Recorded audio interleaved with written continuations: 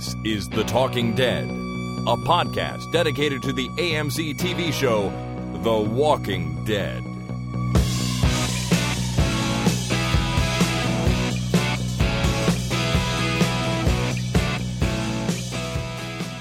Hi, my name is Jason. And my name is Chris. And this is Here, The Talking Dead, episode number 285, recorded Sunday, October 9th, 2016.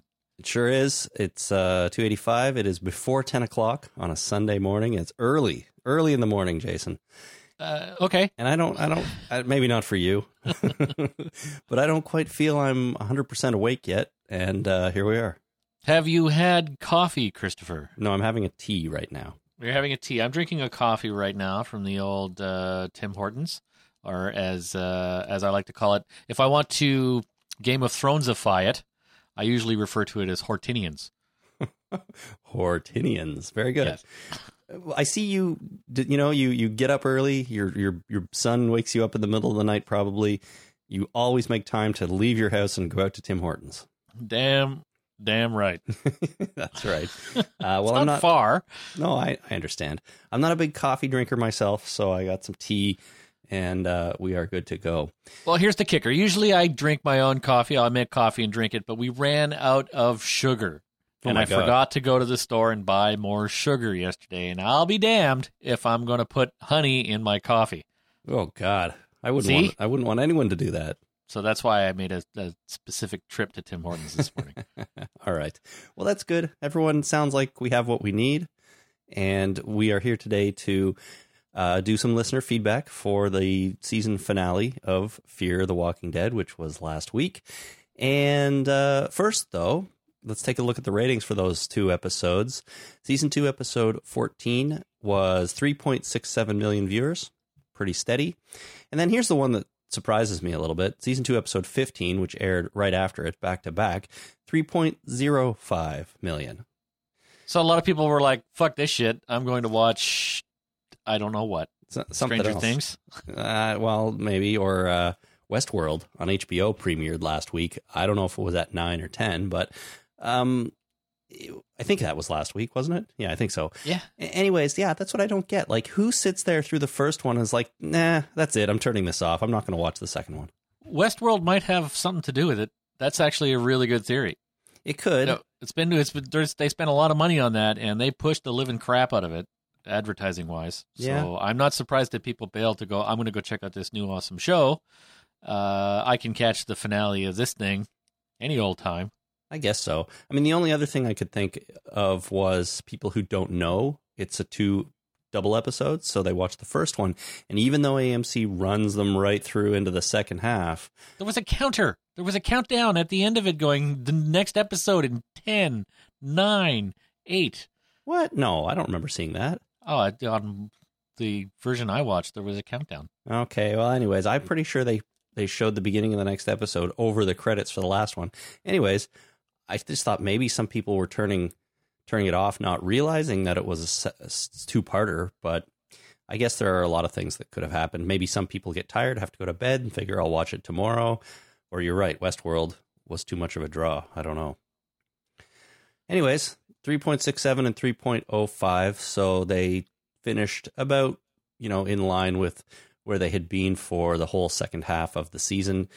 And we'll pick up the ratings discussion again next season with season 3.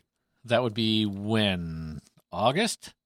Because this premiered right around the time. Actually, no, it's earlier than that. You sure? The second. half. That was the second part. You're right. Yeah, that was the second part. Right. So they picked this up right after the main show ends, which would be in like April sometime. They run through, then take the summer off, and then the second half comes back in August, late August. Yeah, that's what happened. That's right. I know your timeline is all messed up. Yeah, it feels like 7 years ago, yet it happened pretty much this morning. Pretty much. Okay, let's dive into our feedback for Fear the Walking Dead Season 2. Listener feedback. All right, first one here is an email from Sean in Richmond, Virginia. Sean says, "Hey guys, heard you questioning why they put the last 2 episodes together. I believe it was so they wouldn't have to compete with the second presidential debate. That is scheduled for next Sunday at 9, so I think you're right in that it was going to be 2 episodes until the debate was announced. And by next Sunday at 9, he means tonight at 9. Right. You don't want to go up against entertainment of that caliber. No, you don't. Who's going to turn that off? Who's going to turn that train wreck off? Exactly. So that's probably a pretty good theory. But who knows? I don't know when that debate was announced. It might have been, right during the second half of the season. And then they decided, well, yeah, we're not going to go against that. Let's put these 2 on the same night and get this over with. Yep. Let's get her done. All right. Next, we have a call from Christine in Northwest England. Hi guys, it's Christine calling in from Northwest England. Just wanted to give some feedback about the finale. I really enjoyed it overall. It of course wasn't without its what the crap moments, but still very solid. I love Travis, and now that he has some blood on his hands, I'm pretty excited to see how his character is going to evolve next season. At the end, though, I could not stop laughing about the wannabe Minutemen militia that still appear to be watching over the border. Trump could totally use this as a campaign slogan. Even with zombies about, we must keep the Mexicans out. Anyway, keep up the great work, guys. Bye. Thank you, Christine. Maybe they should have aired it right next to the debate. That would have melded right in there. Would have worked well, yes. But I like her campaign slogan. Yeah. If I was Donald Trump, I feel like I might like her campaign slogan. Let's put it that way. So, yeah. I don't know. Thank you, Christine. Zach in Bulls Gap, Tennessee writes, congratulations to you and yours, Jason. Thank you. As a father of 3 girls, ages 8, 9, and 11, I can honestly say it gets much easier. Then harder, then easier, then harder again. Anyways, I hope all is well. Perfect. Yeah, I can attest to that sentiment. Zach goes on, something that bothered me in this episode. After they cut open Oscar's skull and decided he was dead, they destroyed Oscar's brain by simply pushing the tip of a box cutter in there. I'm pretty sure we've seen far worse off walkers over the years, still going strong. That didn't make much sense to me. Well, as long as you touch the brain with something, finger, a Nerf baseball bat, whatever, the zombie dies. Yeah. That's the rule, right? It does kind of seem to be the rule. Most zombies are killed by a knife through the eye socket or the temple or in the back or something, or the ear, yeah. But in this case, it was like a 1-inch, maybe less than 1-inch box cutter blade, just gently into the top, and that was that. Maybe that's the zombie center of the brain. They knew exactly where the zombie center was, and they had to relieve the pressure from the zombie center, or he would become a zombie. And then when that didn't work, they just needed to cut off just a little bit of the zombie center, and that would do it. I don't know. It did seem a little bit questionable that not more damage was done. So I don't know. Or maybe we just didn't see it. Maybe they poked that in and they thought, oh, everything's fine because they don't know what they're doing. And then they turn around and he gets up and then they had to fight him off. I'd stick a fork in there and mush it all around and make brain soup just to make sure. That sounds gross, man. It's personal. It's just a personal preference. Brain soup. Yeah. Yummy. Or more of a chowder. Oh, God. It's a bit chunky. Yeah.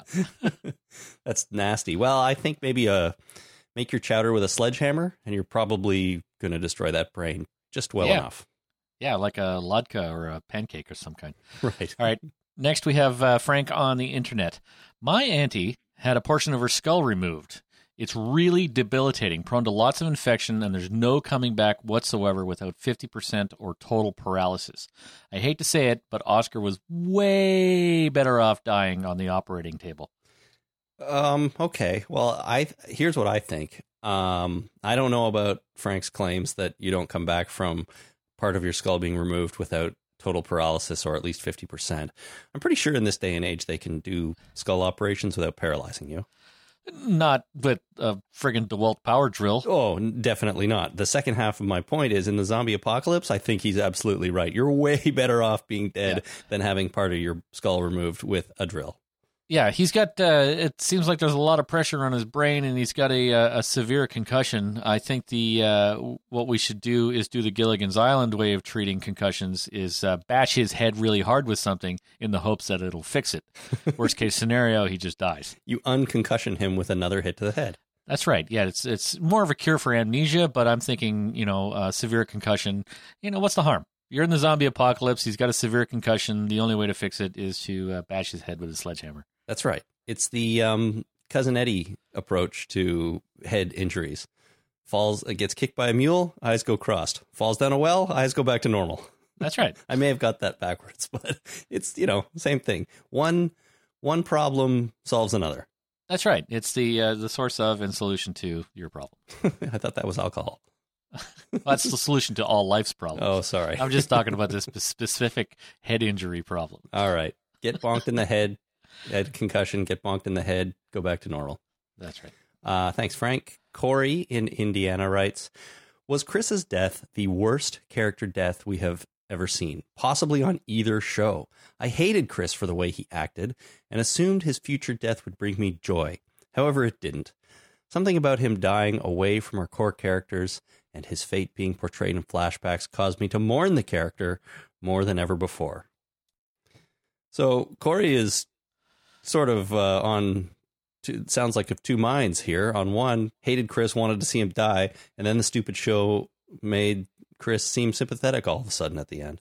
Yeah, shows do that. Before they kill characters, they make them sympathetic. You know what? I can see that here, but I don't really feel like they successfully did it for me. I did not feel that bad about Chris's death on this show, personally.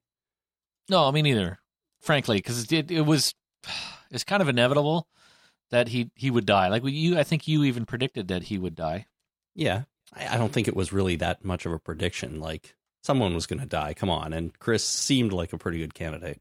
Yeah, I don't know. No, I don't. I agree with you, Chris. It didn't faze me. I didn't feel much sympathy for him. I'm like, well, he's dead.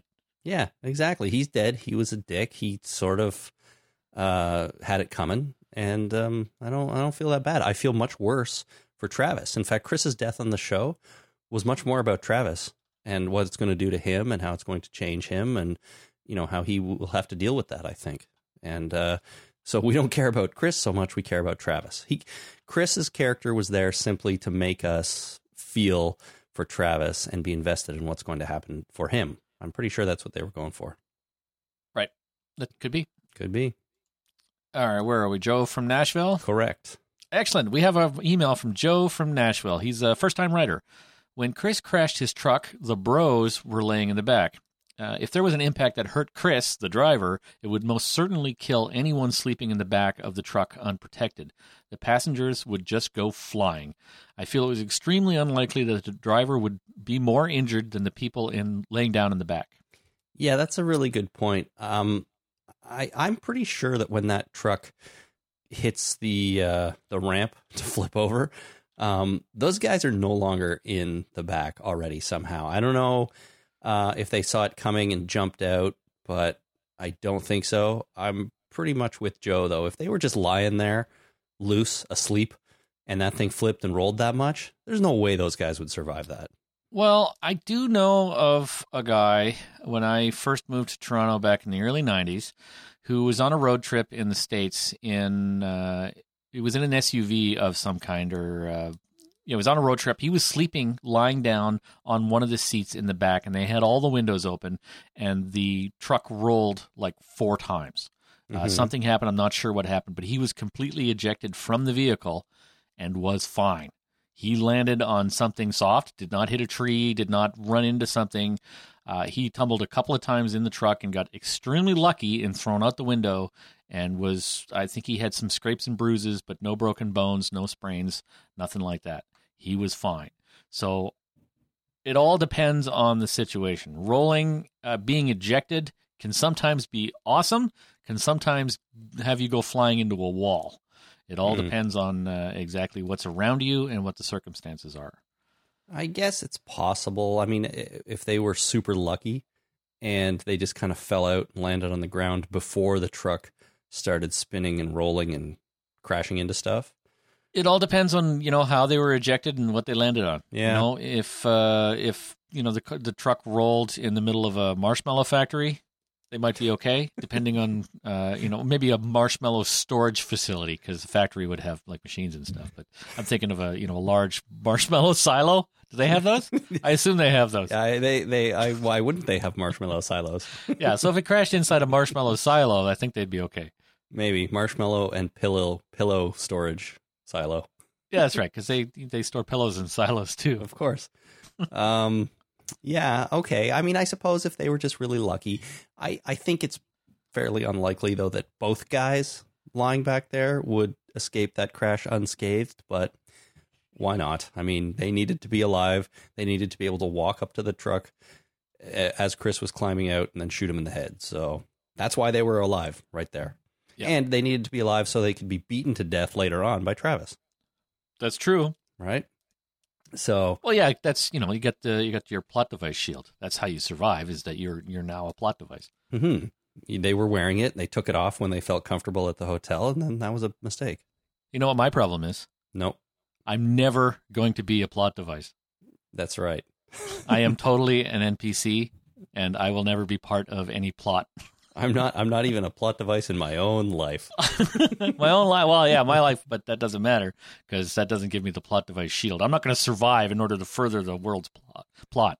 Right? No, I guess not. So, yeah, totally will never happen. You never know. Maybe you'll become extremely important later in life and you will be necessary for humanity's survival.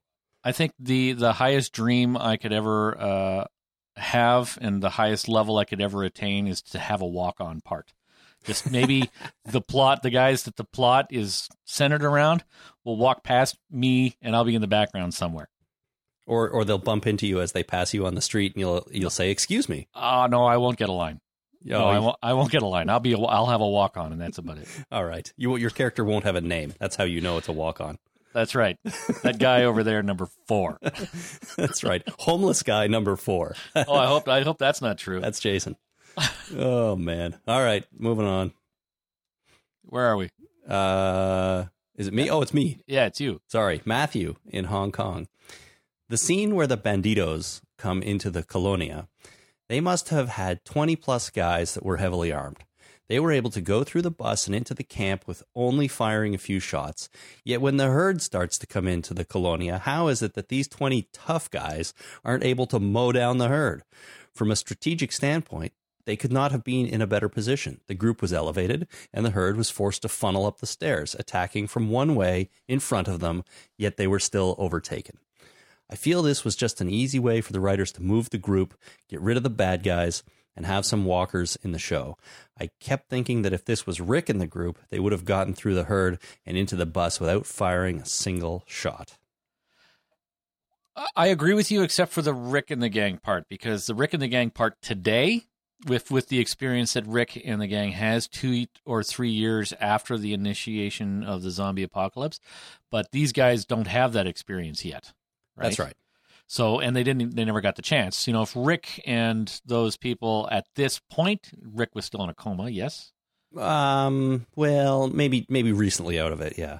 Yeah, okay. So if he was recently out of the coma and he got into this situation, he might survive, he might not. Well, it depends on whether he has that bag of guns.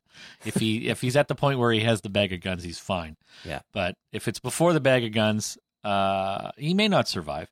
But yes, I absolutely agree with you, Matthew, in that it seemed a little far-fetched that they'd come through this. Oh no, we have a whole gang of people with guns, and these zombies are coming through this small opening in this fence.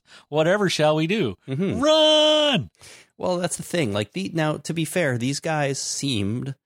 It's early in the apocalypse, right? Whereas Rick and the gang now, as you said, are well experienced years into it. These guys seemed rather competent, right? We've seen what they've been doing at their warehouse location, and then them entering through the bus made them seem like they knew what they were doing, even though at one point it felt like they were surrounded and it was kind of implausible that they'd get through. If you sort of go on what they showed us in the episode, you could easily assume that, okay, they have a plan, they're organized, they know exactly what they're doing. Then later on, when those zombies are coming in and they're coming up those stairs and they have a good position on them, they seem totally incompetent because they shoot a little and then run away and try to hide. And everyone knows you can't really hide from zombies unless you cover yourself in gore. But I guess they haven't figured that out yet. Right. So I get it. Like, on one hand, they seem like they know what they're doing. On the other hand, they seem totally incompetent. And it did feel a little bit stupid for them to give up that position so quickly and so easily. So I don't know. It was kind of a bit of, writer movement where we needed to move our characters. We needed to get rid of these bad guys because we're about to introduce some new bad guys at the border. And this is just how we're going to do it. I think Matthew's right. If they had just held their ground, at least for a while longer at that, up those stairs and keep shooting, then they would have started killing zombies. They would have started falling to the ground, creating a zombie barrier, and the zombies coming behind them would have been slowed down, or they would have tripped over the other bodies, and they would have at least been able to buy themselves enough time to escape another way. Right. So, or, get in the damn bus and back it up. Oh, yeah, but I guess they... Because it's running. Oh, that's right. Why would he wouldn't even turn it off? Yeah, you pull the guy out of there. You get in, you change the gears into reverse, and then just plow into the whatever zombies are there and plug the hole. I mean, that is where the zombies were coming from. So even if they could kill enough to create a zombie wall barrier there, there's still a lot milling around. So they might not have gone for the bus, but I still think they could have bought themselves enough time to go and knock down another wall somewhere and climb over. As we've said, there had to have been other ways in and out of this place.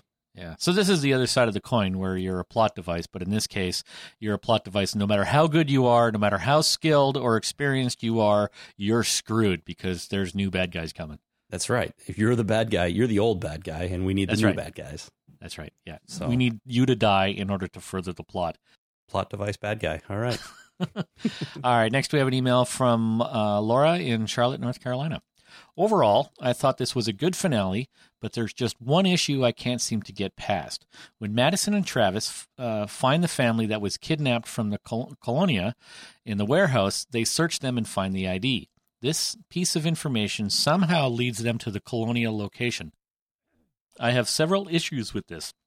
One, there is no way that these people lived in the village before the outbreak. It's just nearly implausible. Two, if they did, and they had their address on them, wouldn't Marco have found it and not had to beat them to get the information? And three, how did Madison and Travis magically find the location and so quickly? Wouldn't it have been more plausible for them to hear the gunshots, especially since the gang was firing with the gang firing them into the air? This would have explained that stupid action.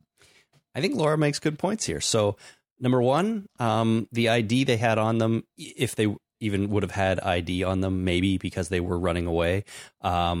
Let's assume that they lived in that neighborhood before the zombie outbreak. So the address on that ID led them to the right place. Okay, that's weird, implausible, but it could happen. Right? Yes, but if you searched a dead body and found their driver's license and they had their address on the driver's license, would you assume that that's where they were just prior to coming here? Like, would you assume that address is still an accurate representation of where they came from? Well, that's what Laura's saying. It probably isn't, but what else do you have to go on? Yeah. This whole situation is ridiculous. Even, thinking that that these people have anything to do with her son is completely ridiculous. Mm-hmm. Just on the face of it. It's like, oh, you're talking about somebody with brown hair? That's my son. Yeah. Oh my God, you have an address in your pocket. That's where he is. Let's go. Let's go. No, I understand. But I'm just trying to put it together in my mind a little bit to see if there's any way that this makes sense. But Laura's second point, even if they did have an address on them, Marco, yeah, you think he would have found that and not had to beat them. Now, he may have wanted to beat them up anyways. He's that kind of guy, right? He's a villain. He beats people up. Well, torture is a way of getting information you want, not information that they have. Correct. So he wanted the information, even though he could have just picked it out of their pocket. Right, because if you don't believe them, you're just going to beat them until you do. So it's the only thing you can get is information that you already know. Yeah, true. So then point number 3 here, how did Madison and Travis magically find the location so quickly? Yeah, they're not from here. I mean, if it wasn't that close, Maybe it was a hand-drawn map. Like maybe ID in Mexico has a drawn map of where you are. I don't know. That makes no sense. But like, again, if somebody unfamiliar with where I live found my body somewhere even, 10 kilometers away, how would you know which way to go? Doesn't make any sense. Well, you'd have to find a map and then, it would have an index, I would assume. But yeah, it's ridiculous. It's not like they have GPS. It's like, Siri, how do I get to, and then fill in the address. It's like, oh, the Colonia is just over the hill. Please take 10 steps forward and turn right. Yeah, exactly. They don't have any of that. So the whole thing, like you said, is a bit wacky. They needed the people to get there, and they found a lame, implausible way to get them on the right path. But the whole gun thing, shooting in the air, way more sense. Like, I'm almost tempted in my mind to say, oh yeah, that's what must have happened, because they shot their guns in the air to celebrate. That would have made a lot of noise, and that could have drawn people from all around, including Madison and Travis. Yes. So that must have been why they did that, because it was stupid otherwise. Let's just assume that that's what happened. We'll get rid of all this other crap, and we'll go with the really better idea, frankly. So we'll just assume that that's what happened. Better, still not amazing idea, but better. Yeah, not amazing. Okay. The best thing would be to have a guide. Hey, I know where your son is. His name is Nick, right? He used to be an addict. He's over here. Follow me. Yeah, I would have been okay with that. Yeah, let's assume that's what happened. Okay, fine. Thank you, Laura, for pointing all that out and for proposing a solution that is better than what we got. Yeah. All right, Deirdre in Natick, Massachusetts, I think. Hey, guys, you've been watching shows with zombies and dead people too long, I think. That may be true. Yeah. The reason Alicia said Mom and was so clearly disturbed was because she's still close enough to our normal world to be shocked to see Maddie and Travis digging through the pockets of dead human beings, including a child. Maddie's only comment was, oh, these are the people who talked about Nick. She is so far gone to the side of violence as a way of coping that she is neither shocked at the execution and torture of that family nor aware enough of their humanity to treat their bodies with respect. Maddie and Travis have now killed live humans and are losing a bit of their own humanity, empathy, and compassion. Alicia's stronger than she was and more mature, and she'll do what needs to be done. And she has not become cold or ruthless the way her mom has. I'd be shocked too. I might be. Yeah. Like you say, Deirdre, maybe I've watched way too many zombie shows and played too many video games where rooting through the clothing of people I've just killed or dead bodies is a normal everyday activity. So much. Maybe I'm too far gone. It's possible. Here's how I feel. I think everything Deirdre says could be correct, seems plausible, but within the context of this episode, it didn't make a lot of sense. The episode didn't portray the fact that if this is why Alicia was shocked, it didn't really portray that fact. And it didn't give us any other information as to why she might be upset either, including, what we speculated last time, which was that she sees her mom single-mindedly focused on finding Nick again instead of trying to be with and protect the people that are actually with her, And we didn't get that either. So I just felt like something was missing. Like there was a scene that was cut. There was a conversation that we didn't see, or something happened that had to be cut for time. And it kind of messed up this scene a little bit. I don't know for sure about that, but that's what it feels like to me. So, having to make up these reasons or try to fill in the blanks is not, in this case, not great. I mean, I know they don't have to show us everything, and there should be lots of onus on the viewer of a TV show to be able to fill things in themselves. But here it just felt awkward and it didn't really work for me. So I still don't really know why Alicia was so weirded out in that scene. And I'd like it if the show clarified it for me, but they're not going to because we've moved past it. Maybe in the Blu-ray, we'll have deleted scenes that we can go over and go, oh, that makes sense. Oh, yeah, that's a good idea. They could throw it on the Blu-ray, do an extended cut, and fix it. Yeah, they should have a whole mini documentary on things we fucked up, and here are the scenes that would fix them. Sure. Sure. I don't know if that's exactly how they're going to frame it, but maybe. Why not? Yeah. I think it'd be a nice, refreshing, honest look at stuff that they left on the cutting room floor.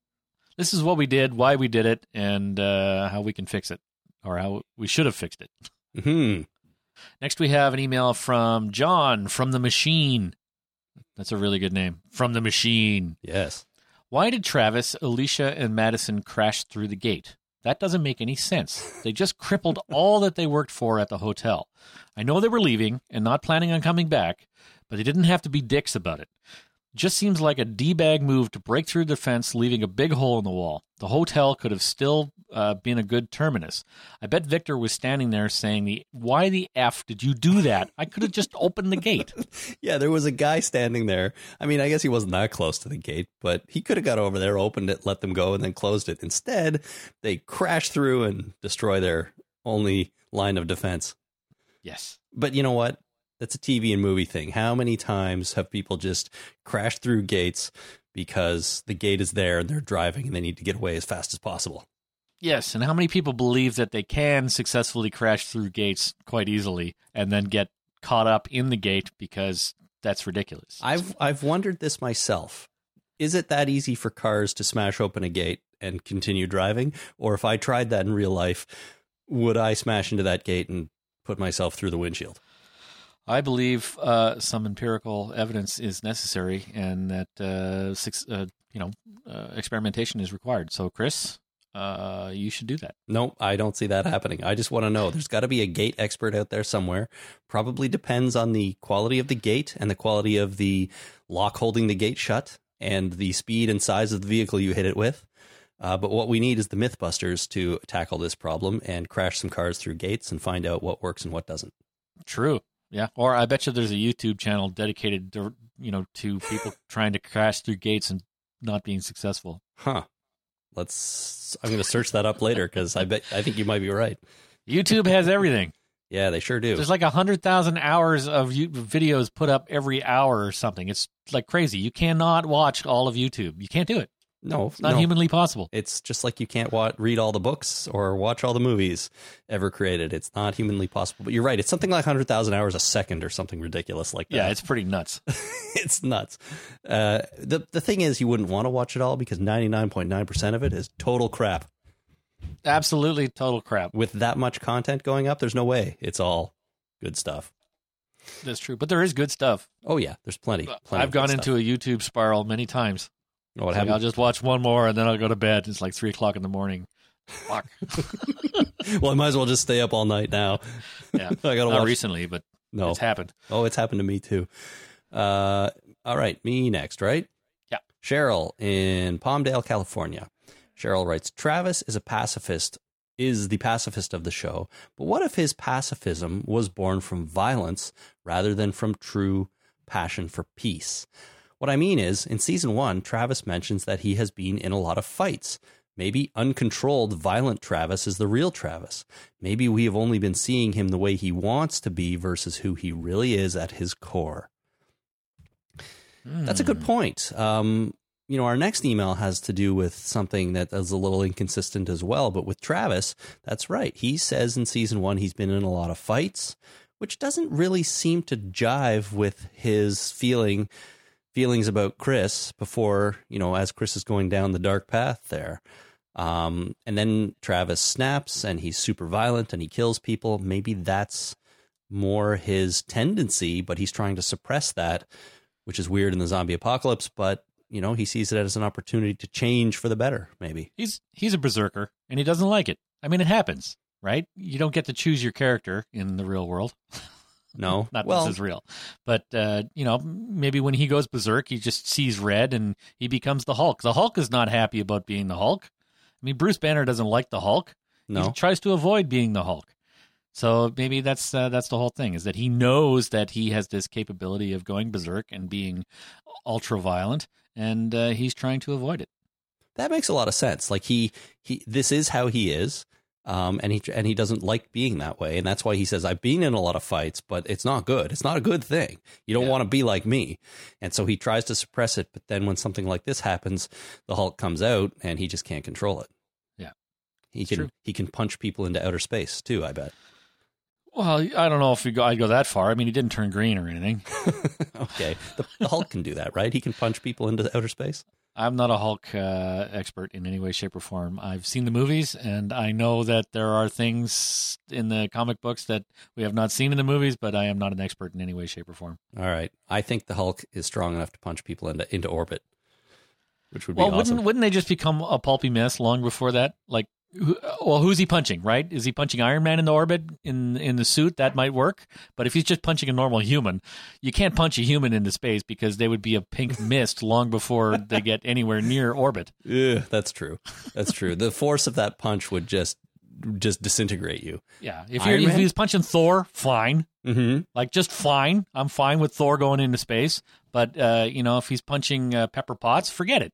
Yeah, no, that's very true. I'm not determining who he's punching. I'm just saying if he's able to punch someone who can survive the impact of the punch, he can put enough force into that punch to launch them into space. Yeah, I'd agree with that overall. Iron Man, Thor, probably Superman, but that's a different universe. Oh, that's a whole thing. Maybe not. Superman might be the exception. Anyhow, Travis, he's the Hulk, and he doesn't like it. Yeah, he's a zombie Hulk. That's what it comes down to. All right, next we have an email from Jana in Pierre, South Dakota. I have a big problem with Madison's story about her husband for a long time now. The writers, I think, have made a mistake. In Season 1, Episode 3, The Dog, Madison is talking with Travis's ex-wife, a little over halfway through the episode, about her neighbor Suzanne, and she tells her, "She watched my kids when I went to work, took care of me when my husband died." To me, the way Madison says this implies that implies that her husband died when Nick and Alicia were young. But then, as you know from Season 2, she went to break the news to the death to Nick when he was in rehab. Obviously not a small child. Am I the only person that is bothered by this? It seems a little bit inconsistent because the phrase, she watched my kids when I went to work, implies that they're too young to stay home by themselves. But obviously Nick was not. He was maybe too drug addicted to stay home by himself. But we know now that Alicia was the one keeping the family together, and she's not that far off in age from Nick, a little bit younger. So inconsistent, or just, are Madison's kids kind of troubled and she doesn't really mean that the neighbor watched them as in babysat them, but was just there to help out or keep an eye on things while she wasn't around? Well, yeah, maybe she was totally a helicopter parent, and even though her kids were, 20 years old, she got the neighbors to look in on them because she didn't trust her kids and thinks that they're going to swallow tax. Yeah, well, that's kind of what I was thinking. Like, maybe they aren't little kids, they're just kids that need a helping hand. Right? Well, yes, I think this is a continuity issue, and I think that you're absolutely right that this is something that they missed. Or they retconned it into reality. Well, that's what I think more of it is. They maybe hadn't quite figured out Madison's husband's story yet in Season 1. So they were little at that time, but then when they wanted to tell his story, they decided no, they were going to be older because it impacts the kids a little bit more and stuff like that. So that's what it is. A little retconning. Fear the Walking Dead retcon. Yep. All right, we got a few more here. Adam in Texas writes, wow, a lot to take in. Lots and lots of closure. Chris killed, douches dealt with, Strand stayed behind, Alejandro adiosed, Cholos chomped, Ophelia captured. Sorry, best I could do. Great finale and setup for next season. Captured. Ophelia was captured. That's right. Yeah. So there you go. All right, read the last two together, Jason. All right, so Noop J in Texas. I am so sorry to see Chris killed off like that, said no one ever. Nobody. And Steve on the internet. Shit, holy God, that was amazing. Those 2 episodes were amazing. Nicely done, Fear the Walking Dead. Nicely done. So there you go. Just last couple of short, quick thoughts there. We shouldn't say that no one ever said they were sorry to see Chris killed off like that, because earlier on we had Corey in Indiana say that they mourned for Chris, which I guess a few people did.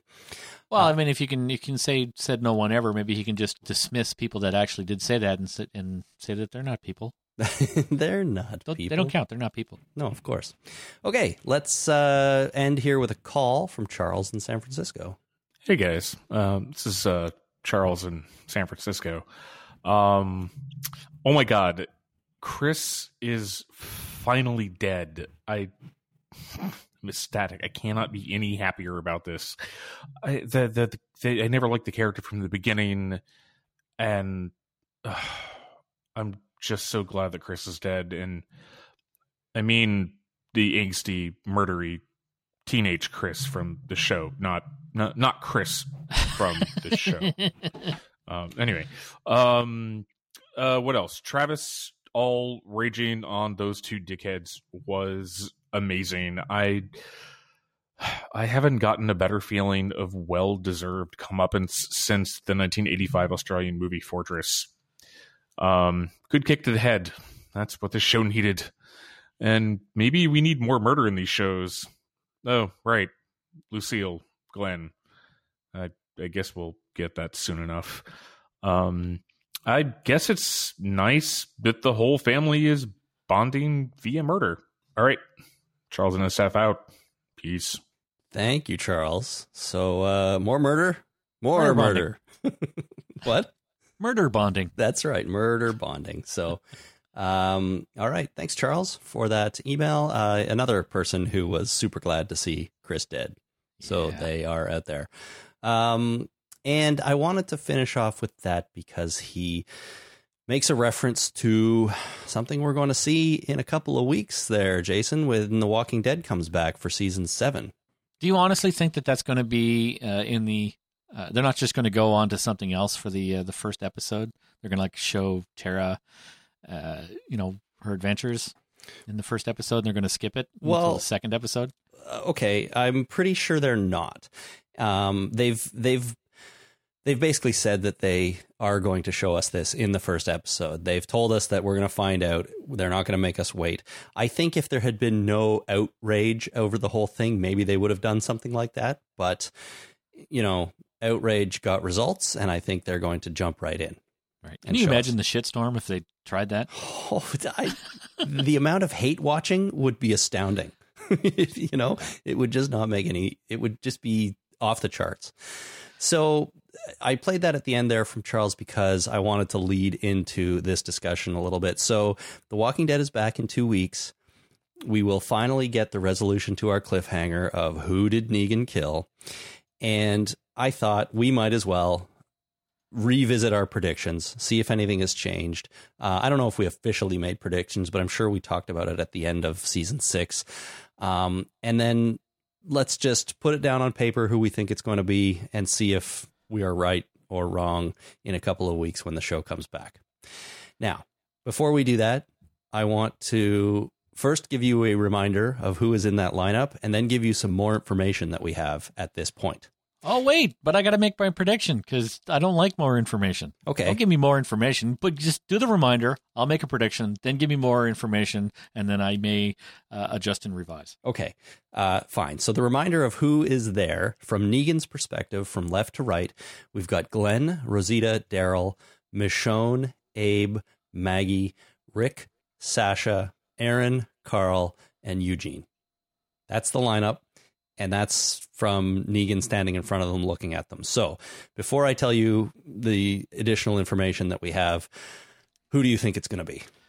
I'm on the fence, but I've done a lot of thinking about this over the last couple of months. I've sat down every day for about an hour to conceive, try and figure out who exactly is going to die, and I've narrowed it down to 2. But I'm going to get off the fence, and I'm going to say it's Sasha. Sasha. Yeah. Okay. Who was your other one? Rosita. Sasha or Rosita. So you're going with secondary characters. Oh yeah, I'm going with secondary characters, and I think that the whole Abraham, Sasha, Rosita love triangle bullshit that's going on is it played a kind of, it's sort of raised in importance over the last couple of weeks of the season. Yep. And I think the reason for it is this. Okay, that could be, you could be right on track there. I don't know. Just in terms of who I think is primary and who I think is secondary, obviously Glenn, Daryl, Michonne, Maggie, Rick, Carl are primary characters, and the rest being Rosita, Abraham, Sasha, Aaron, and Eugene being sort of secondary characters. Now, sometimes they bring them to the forefront and so on, or sometimes we don't see Maggie for entire seasons. I get it, but I still consider them primary characters. So, okay, your prediction is Sasha. My prediction sort of, and I've been feeling this all through the summer, is that it would likely be Abraham. For similar reasons to you, they've kind of brought him to the forefront. He's a strong, big dude, and Negan might want to take down that guy to make a point. During the finale, he hits the person, and we hear Negan say, "Taking it like a champ." And I feel like Abe would be somebody who could, get hit in the head with a baseball bat and not immediately fall flat on his face to the ground, whereas some of these other characters might not be able to do that. So I've been thinking Abraham this whole time. And I think that's on one hand still my guess. But we do have some additional information at this point. And before I spit it out there, it's not spoilery, but I do want to let people know that this comes from the Walking Dead panel at New York Comic Con, which was last night, Saturday, October the 8th. They showed a scene. They showed a scene from the opening episode, which they tend to do. And if you don't want to hear anything about it, then you should probably drop off right now. Just keep in mind that Jason's prediction is Sasha, mine is Abraham, and we'll find out in a couple of weeks who it is. But if you do want to hear about it, they showed this scene at New York Comic Con, and it is a scene from the premiere, and it involves a conversation between Negan and Rick. It's happening while they're still out there in the lineup, but it is post beating to death. You see, so it's not Rick. It's not Rick.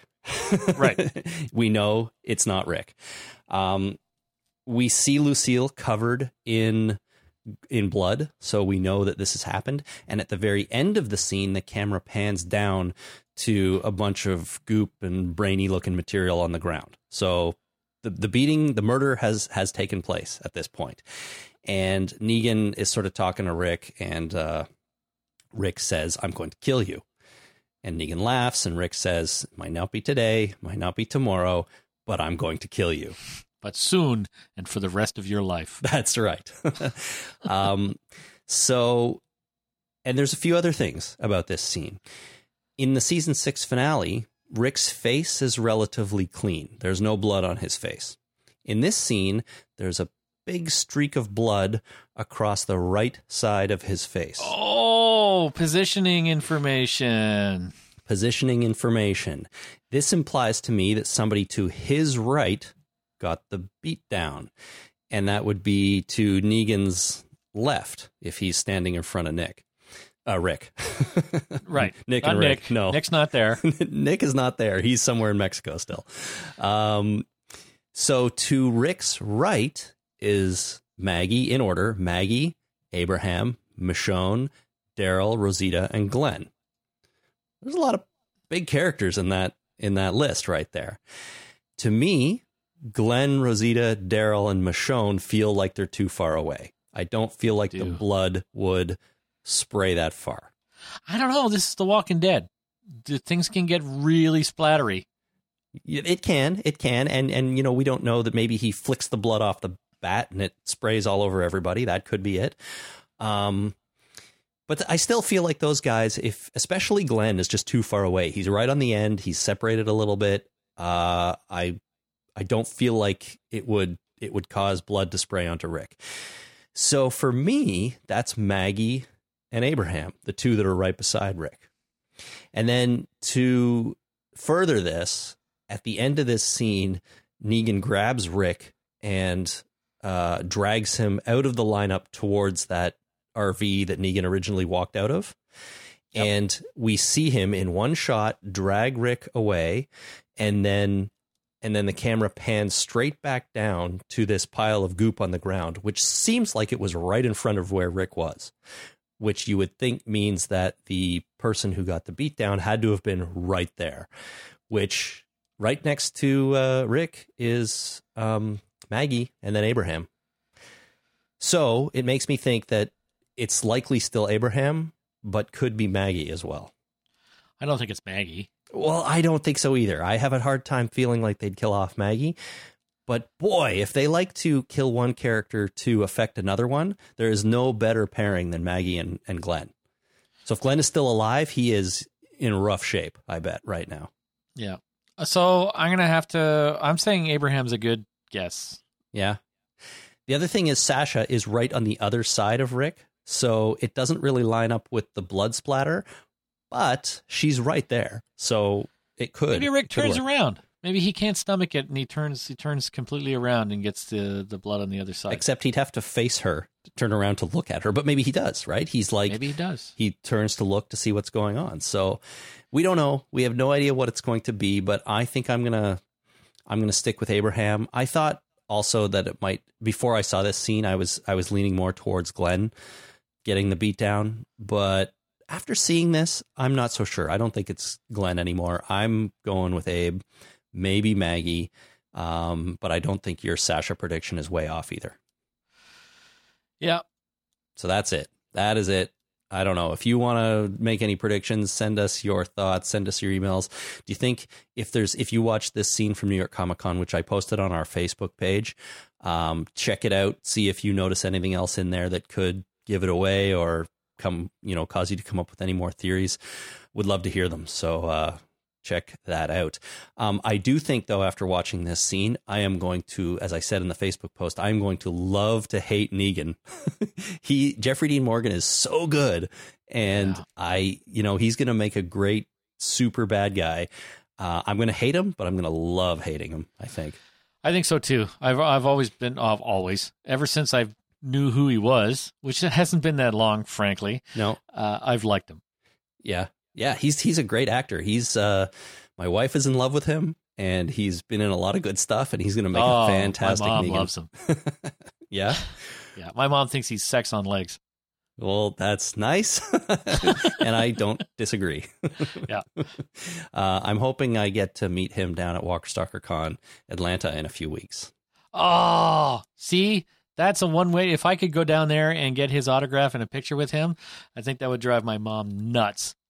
But I can't go. You're still invited. Now I am going with my wife, so you'd have to bunk in a hotel room with us. But that's fine. Declined. Right, flat out declined. I don't think it would be weird, although I do think I got a single bedroom, so maybe a little weird. I could just curl up on the end of the bed, right? Yeah, like a cat. Or we could get a cot for you. No. I just sleep on the end of the bed. It'd be fine. Okay. I mean, as long as it's weird, we might as well make it really weird. That's true. Might as well go full weird. I'm not going to crawl into, full weird would be like crawling into bed with you, but that's one kind of weird. Sleeping on the end of the bed like a cat is a whole different kind of weird. Definitely a variety of weird, yeah. That's a right. Eugene type of weird. Oof. Is what that is. Or standing in the closet, maybe. Would be a Eugene weird. Sleep in the closet with the door just a little bit open. That's right, and not really sleep. Anyways, I'm looking forward to meeting him down there. I hope we get a chance to. I'm going to be moderating a couple of panels, which will be fun, including... Actually, I shouldn't announce it yet. It's not public knowledge yet. So keep an eye. Including secrets. Yeah, sorry, I almost let slip there. Keep an eye on walkerstalkercon.com/Atlanta, I think, for that. But I will be moderating a couple of panels, so it will be fun. And this is not our last podcast before we go down, but it is our last podcast before season 7 starts. So that's why I wanted to get in this chat about Negan one more time. But I was going to say, if you're down at Walker Stalker in Atlanta, let's hang out. Let's have a beer. It's going to be fun. I'm sure there'll be some sort of meetup. Jason from the Walking Dead cast and I will be hanging out, hopefully getting together with a lot of listeners. So it's going to be a good time if you're in the neighborhood. Let the good times roll. We certainly will. All right. That is going to wrap it up. There's one more thing I just wanted to mention before we finish it for the day here. And this has to do with another podcast I've discovered recently that I wanted to talk about really quick. And it has nothing to do with The Walking Dead, but it is something I've been really, really enjoying the last little while. And sometimes when I find something that I really like, I just want to tell people about it. Cool. And why not do it here? So I discovered this podcast called The Bright Sessions. And the idea is that it's, and they call it this, an audio drama about therapy for the strange and unusual. So it's a fictionalized podcast where you're hearing sessions like therapy sessions with people that have unusual abilities. And I don't want to give away too much, but it's really, really good. It's really fascinating, and I am totally addicted to it. I started at the beginning, and I have been blowing through all the episodes. They kind of release them in seasons, and the third season of this is coming back starting later this month in October, so you have a little bit of time to start at the beginning and get caught up if you want. But it's at thebrightsessions.com. That's the BRIGHT sessions.com, and it is super cool. The first episode I really liked, but I'm not going to say too much about it because I don't want to give anything away. But it was the second episode number 2, that really, really hooked me into it. It is about this therapist treating a high school kid who is an empath, who can feel everybody else's emotions around him. And I mean, what better setting than a high school for a 16-year-old kid to be having a hard time dealing with his own feelings and emotions, and then have to also deal with feeling everybody else's crazy hormonal emotions around him. And I thought it was amazing. It was just so well acted by the guy doing the voice of the student. And it just seemed like such a logical place for someone to be having a hard time with something like this. So it really sucked me in, and I can't stop listening. So if you're looking for a cool podcast to listen to, The Bright Sessions at thebrightsessions.com, and check it out. I think you should check it out too, Jason. Well, I will. I mean, you mentioned that to me the other day, and I've already looked at it, but I haven't listened yet. But I will. It is cool. It is very, very cool. Yeah, I don't know. I just liked it, so I thought maybe some of our listeners would dig it as well. All right, that is going to do it. So we'll be back in 2 weeks. We are taking next week off, and then The Walking Dead comes back the Sunday after that. So we'll be recording on the Monday following. I think that's the 24th of October. And we'll be back to normal at that point. But in the meantime, if you want to give us a call, you can do so by visiting talkingdeadpodcast.com and clicking on send voicemail. You can also send email to talkingdeadpodcast@gmail.com. Find us on Twitter at Talking Dead, or visit our Facebook page at facebook.com/thetalkingdead. And if you do have theories on Negan, or you watch that clip from New York Comic Con, send those in. Want to hear what everybody else thinks, or, if there's something in there that we missed, that would be awesome. And thanks to everyone for using our Amazon link, talkingdeadpodcast.com/Amazon. Visit that if you can, and click on the store of your choice before you do your shopping at Amazon. A little bit goes a long way, and it really, really helps everything we do here on the podcast. And of course, you can visit us on Patreon as well at patreon.com/thetalkingdead. That is also a great way to help us out. All right, Jason, I look forward to the week off. I'm going to be in Hawaii. That's going to be awesome. Yeah, I leave for Hawaii tomorrow for work. I mean, there are worse places to go on business trips, I suppose. Like where? Pick a worse place, Chris. What's the worst place you could possibly go on a work trip? Well, I went to Regina in the middle of winter once. That was pretty cold. That would be pretty cool. I didn't like that. I've been to Winnipeg in the winter. I've always gone to the prairies of Canada in the winter for some reason. I'm sure it's beautiful in the summer, but when it's minus 35 Celsius, it's not fun.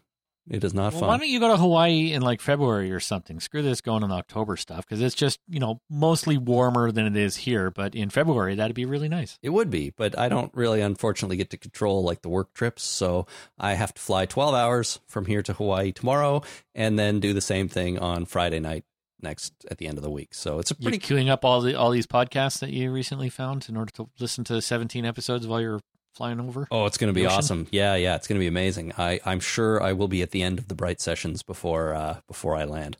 It's going to be great. There you go. So it's not like I won't have anything to do on the plane, but if you see me in Hawaii, say hi. That would be very nice. And that's that. So thanks, everyone. Until next time, when we're talking about The Walking Dead episode 1 of season 7, that's going to do it for us. So until then, my name is Chris. My name is Jason. Thanks for listening. Bye.